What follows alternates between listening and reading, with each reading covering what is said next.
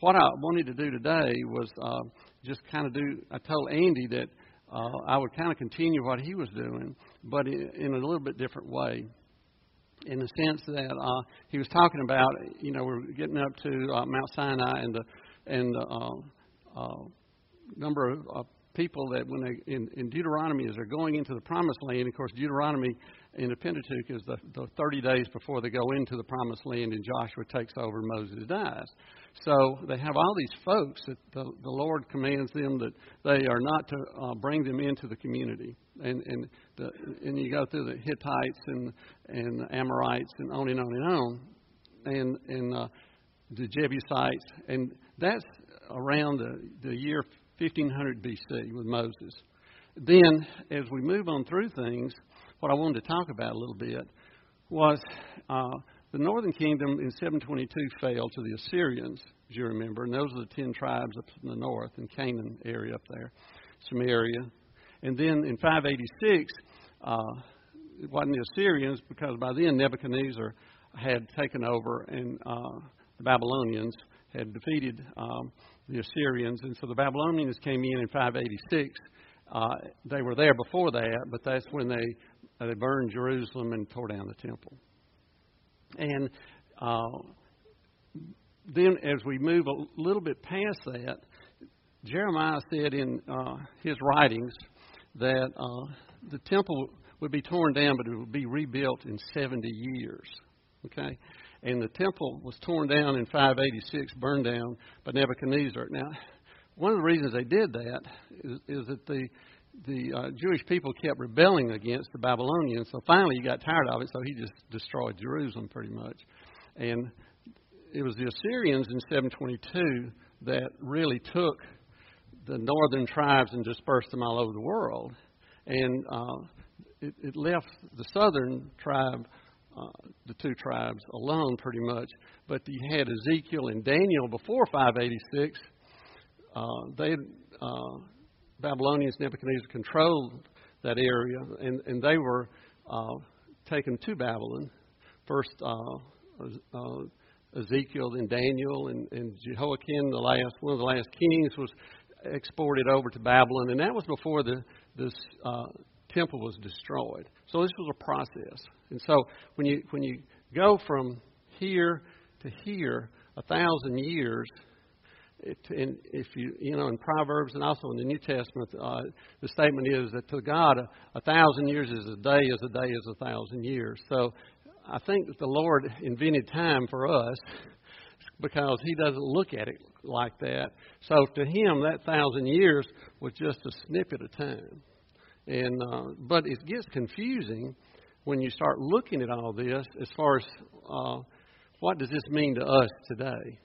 And so we're supposed to stop at what time? 35, okay. If I went through all of this, we'd be here a long, long time. So it needs to make some sense. And that's the problem, I think. Like in India, Thomas, the apostle, he was martyred in India. He was over there, and a stave was pushed through his abdomen and killed Thomas way back then. And so it's been a tough fight, and it's still ongoing, that's for sure. And but if we look at the 1500 BC and all the people that were there, that they had to push them out of the area, and the reason that they had to push them out of the area was these folks worshiped the Baal gods, which was the problem with sacrificing babies and things of that nature. And so God knew they were not going to accept Him. And so that they wouldn't be polluted with all this, they were going to have to be pushed out. But by the time we get down here and they build the second temple, after this is destroyed in 586, Jeremiah said in 70 years they would rebuild the temple. Now, Jeremiah said that before the temple was even destroyed, of course. So, because Jeremiah was carried off to Egypt about this time. But he said in 70 years it would be rebuilt. And sure enough, in 516, BC, the temple was rebuilt. So we had the second temple. Jeremiah said 70 years, and by George, it was 70 years. And so you could say, well, Jeremiah's books really weren't written. And he supposedly also authored 1st and 2nd Kings and Jeremiah and Lamentations, that he didn't really do all that. It was written later. Well, as it turns out, he really did do all that. And so he predicted, though, in 70 years they'd rebuild the temple. And you think, well, how in the world is that going to happen? Because you have these outside forces. Well, the Lord uses these outside forces, as we know, and that's what we have to pray for today when we're thinking about India, because when we think about China and all of that. So what I'd like to do is to bring this into some context, if I could, and see if we can see the Lord's hand kind of working through all this. Because, as Matthew Henry said, the Bible as a book is about redemption. And that's what it's about. And that's the reason, whether it's 1,000 years or 1 year or whatever it is, it's about redemption and it's about us. In 2 Peter, you have this vision of the angels looking over from heaven at the church. And they're looking at the church because the Lord, God is not telling these angels what His plans are. But if they can watch the church, in other words, us, members of the church, then they know what God is going to be doing. And they're very interested in that. And I'm sure, I don't know if this is true or not, but I'm sure the angels must be thinking, why does He care so much about these people? You know? As they're looking and they're watching and seeing what God's plans are, then because God's working through the church. And that's just the way He set it up. And if we go back to Isaiah, and Isaiah was, he died, he was there from like 7, he was writing from about 740 to about 701. So he got to experience the northern, he was down in Judah, so he was way down here in Judah. But he was alive when those 10 tribes were carried off. And so here's Isaiah writing here. And when he's writing, of course, one of the best verses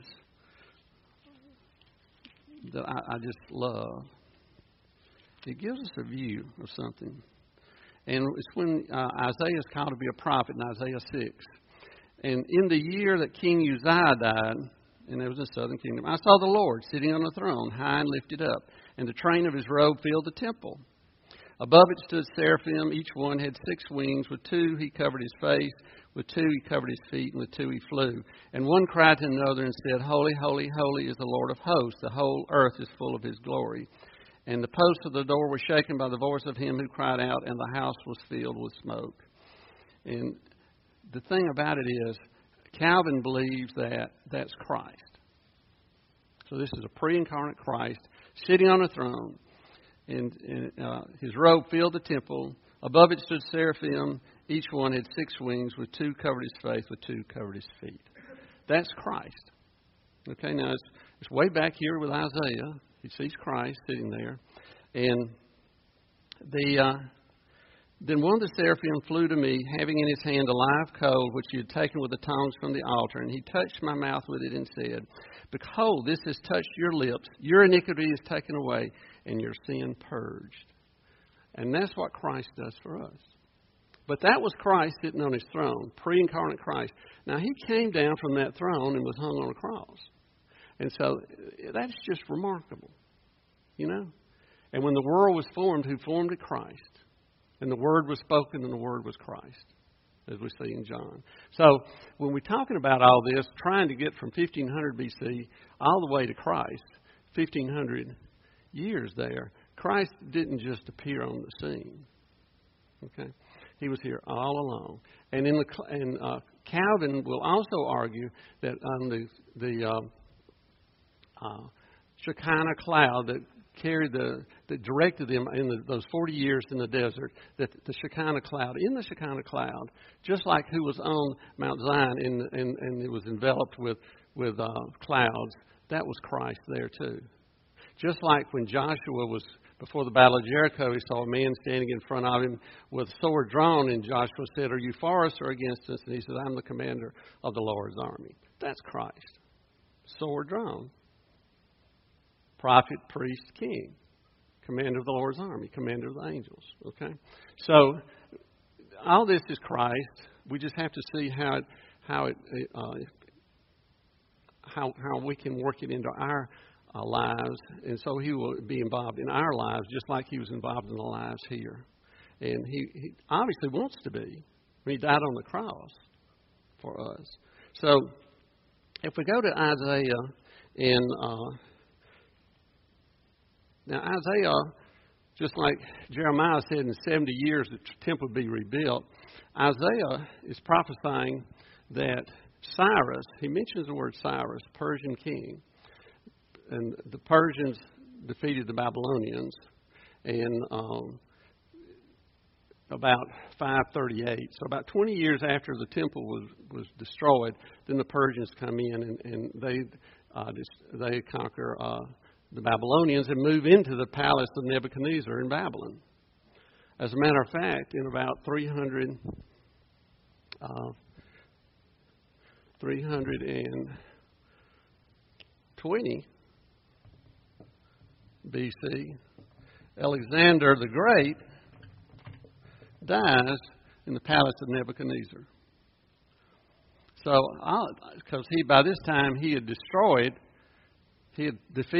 the Persians. He defeated Darius the Third.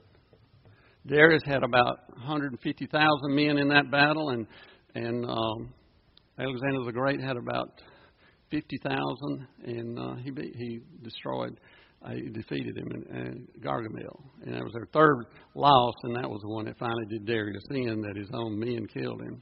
But, so,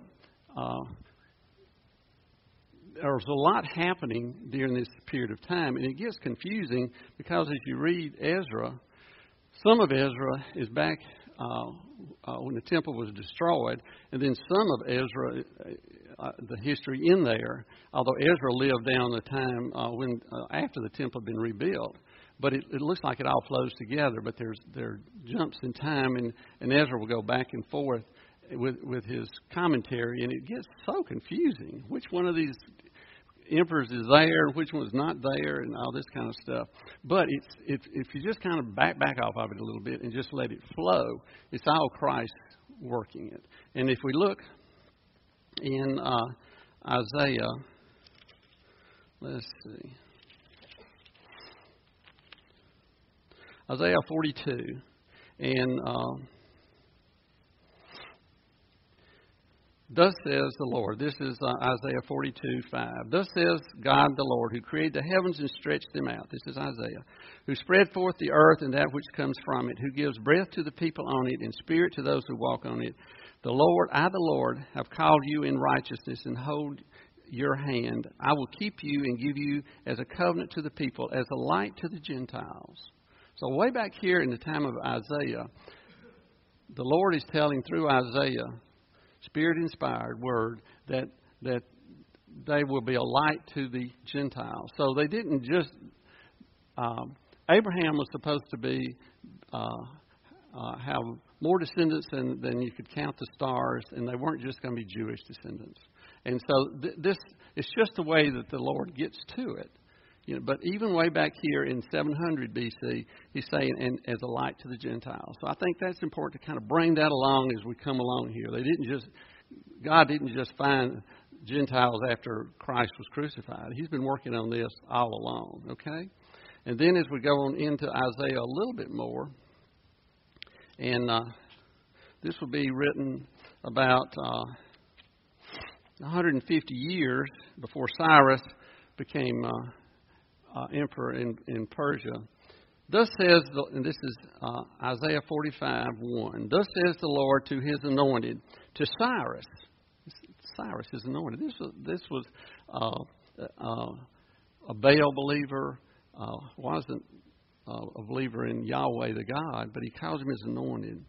Thus says the Lord to his anointed, to Cyrus, whose right hand I have held, to subdue nations before him, and loose the armor of kings, to open before him the double doors, so that the gates will not be shut.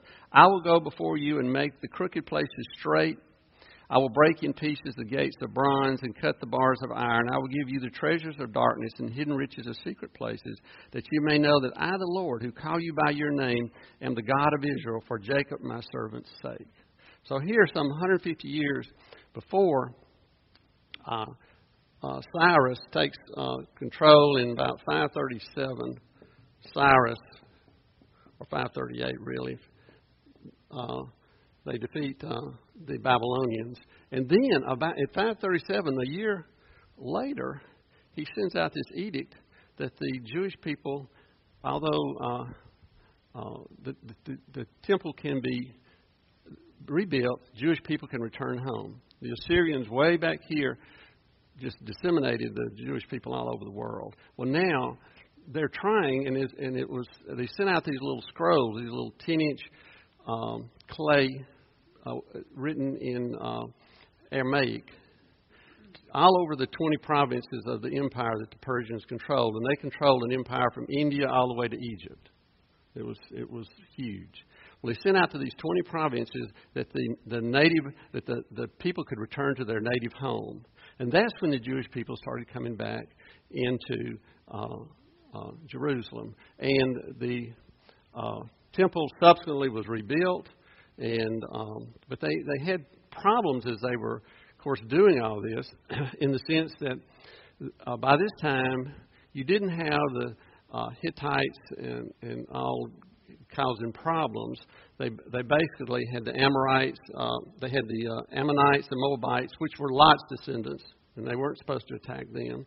Had the Ammonites, the Moabites, the Egyptians as groups, and then you had the surrounding countries that didn't like the idea of all these Jewish folks coming back into Jerusalem. So they fought it. The Sumerians, when Zerubbabel was allowed to go back and start rebuilding the temple, and he was the grandson of the last Jehoiakim, the last king of Israel. Zerubbabel went back, and they had to take monies and treasures out of the provincial government to rebuild that temple. Well, and they did get it rebuilt in 516, but the people around it, they didn't like this at all. The Sumerians, the Jewish people by the time of Christ really didn't like the Sumerians at all. Sumerians really fought this temple being rebuilt and all the people around it. And then they do get the temple rebuilt, and then Ezra comes along after the temple is rebuilt, and Nehemiah comes along after and because you're still having these different emperors come in that are Persian kings, and the Persian kings during this time, you started with Cyrus, then you had Darius and Xerxes and Artaxerxes. Xerxes was head of the Persian Empire when you had Esther come in, and Haman, he was hung on the gallows, and he was an Amalekite. Well, that was during the time of Xerxes. And so you had a lot of people like that fighting against the Jewish folks. But the Persian emperors hung in there. And then you had Artaxerxes at the last that during this time of Ezra and Nehemiah, and he sent Nehemiah back to build a wall. So if you hear about walls, Nehemiah went back to build a wall to protect Jerusalem as a city and to protect the temple that had been rebuilt. But the surrounding folks didn't like that either, because they said if these Jewish people that are so stiff-necked, if they get a wall, then they will rebel against the Persian Empire. Well, Artaxerxes says, well, I'm going to send them back. Anyway, so Nehemiah goes back. And Nehemiah had influence over Artaxerxes because he was his cupbearer. In other words, he was his chief of staff and Jewish. So he was, and Artaxerxes' biggest question was, how long are you going to stay over there, because we need you back over here. So he went over and they built the wall around Jerusalem, and it helped protect the temple. 516. Of course, the temple gets destroyed again, second time, and it has not been rebuilt. And the second time it was destroyed, of course, the Romans managed to do that after the time of Christ. in 70 A.D., and that was Titus, the Roman commander that did that. And of course, Christ said when He was talking to the Pharisees and scribes that the temple would be destroyed and not a stone would be left on the stone. And by George, by 70 A.D., it was destroyed. And you think about it a little bit, and this is conjecture, because you can't go around digging and doing archaeological digs around the Temple Mountain now in Jerusalem, because Jordan controls that for the Muslim population and for the Jewish population too, and so they just don't allow all that excavation. But probably the Wailing Wall that they're putting in all the little prayers and things that everybody goes to the Wailing Wall, that probably was a wall of the Roman garrison and what really wasn't a temple, because Christ said not one stone would be left upon another. And Josephus reports that after 70 A.D., that land was bought, and he gives the name of the person that did it, and I can't remember it right now, but that he plowed those fields. In other words, there wasn't a stone left on the stone. That's probably not, the Wailing Wall is probably the wall of the Roman garrison, probably not temple wall to begin with. So anyway, that's another day and another story. But that's kind of the way history kind of flows along here. We get a temple destroyed, we get another temple, and it's destroyed. Okay, but Christ is involved in all this from Isaiah all the way through. Okay. And then finally, in about 400 B.C., we have the last book of the Old Testament, and we have all this time from about 400 B.C. Until Christ. And in that whole time, you got Alexander the Great, and all. When Ezra went back, it was sent back to Daniel and Ezekiel were brought from Israel over to Babylon. But Ezra and Nehemiah came from Babylon to Jerusalem. Nehemiah's brother came back telling how bad it was there, how much they needed a wall, and that's when Artaxerxes let him go and build a wall. Okay, but this period of time in here from about 400 B.C. until Christ is where the Old Testament just stops pretty much. And then you have all this other history going on with Alexander the Great. When Ezra goes back to Jerusalem, and part of his responsibilities were to have a judicial system for hearings and things of this, to set it up, and also he took the Hebrew Bible and translated it into Aramaic. Aramaic is a form of the Hebrew religion, but the Aramaic was what was spoken throughout the whole Persian Empire, from all the way from India to Egypt. And so he went back and he translated, and so he would read the Hebrew and have it translated into Aramaic and read it to the people, so that they would have the Old Testament that they heard it again in the language they could understand. And then by the time Alexander the Great comes along, you have this Greek influence, so the whole New Testament is written in Greek. And that's the reason why. It was just the way things were going on at the time. So what I wanted to bring out about all this was we have all these nations that they're going to have to fight when Joshua goes into the Promised Land. And then 1,000 years later, temple's built, temple's destroyed. Temple was, of course, built started in 922 by Solomon. So the temple was built, then the temple's destroyed, and it's rebuilt, and then it's destroyed again. And that's kind of the way it's flowed all along. And I thought about this. I thought I'd just copy this and give it to you, but that gets so complicated. And when they're writing, like Ezra and some of them, you don't know when they jump 50 years this way or 70 years that way. And so it takes some work, and it doesn't really help. So I thought what I would do today was kind of put this in from where we are with Andy, and we're at Mount Sinai, and we're fixing to get the 10 Commandments, and then kind of go from there. And so that's really what I was trying to put together today. The Aramaic is something like Hebrew. It's not exactly Hebrew, but it's something like Hebrew. Lebanese Christians today will still speak Aramaic. When my daughter's sister-in-law was married, she married Michael Corey. Mickey Corey is his dad. He's a chest surgeon at Baptist, and they're Lebanese. Well, at the wedding rehearsal dinners and things, when toasts were given, the Coreys still give their toast in Aramaic. Christ would have fully understood that, And these are Lebanese Christians. They're Catholic, they're Lebanese, but still Lebanese Christians. So that was the language of the time, and that's what Ezra was doing over there. He's trying to get some codification to their laws as it related to the Jewish faith. And Cyrus and them were not trying to do away with that faith. They were letting them go back and to their traditions and to the Bible and the Old Testament and the Pentateuch and everything like that. So anyway, Aramaic is still spoken, and when my father was at Mississippi College in 1931, he graduated. He had a Bible and a math degree. That was his majors. And one of the professors was Dr. Dick Hitt. And Dick Hitt then, this is back in the late 20s and early 30s, when he taught his Bible classes, he didn't bring an English Bible into the class. He brought a Hebrew Old Testament and a Greek New Testament. And he translated out of that and taught his classes. So it's important that we stay in the Word, and we try to stay in the Word that it was written back then. And that was what Calvin stressed all the time in all these writings of his, was what did that word mean back in 1500 BC in Hebrew?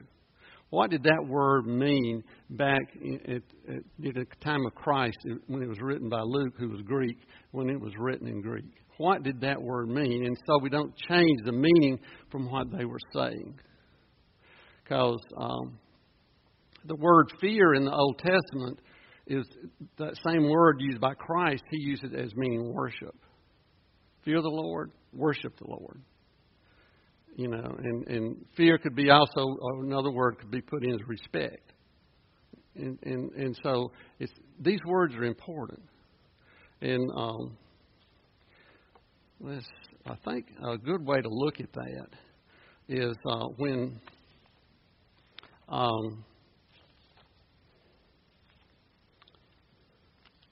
if I can find it, when in Isaiah, when he talks about Cyrus being anointed, of course, all these David, when he became king, was anointed by Samuel, and the Holy Spirit descended on him. So you say Cyrus was a heathen, he wasn't a believer. Why does he say Cyrus was anointed? The nice thing about Calvin is he doesn't skip over these things. He goes right into them. But then it may be 30 pages later that he finishes the discussion, and it's hard to follow. And some of the words he uses, you have to go to the dictionary to just see what in the world did that mean. But here's what he says about that, and I thought this was interesting. It says, thus God deigns to call him, or Cyrus, anointed, not by a perpetual title, but because he discharged for a time the office of Redeemer. Job said, my Redeemer lives. He said, for a time, he used Cyrus. Okay? For he both avenged the church of God and delivered it from the Assyrians, who were its enemies. This office belongs peculiar to Christ.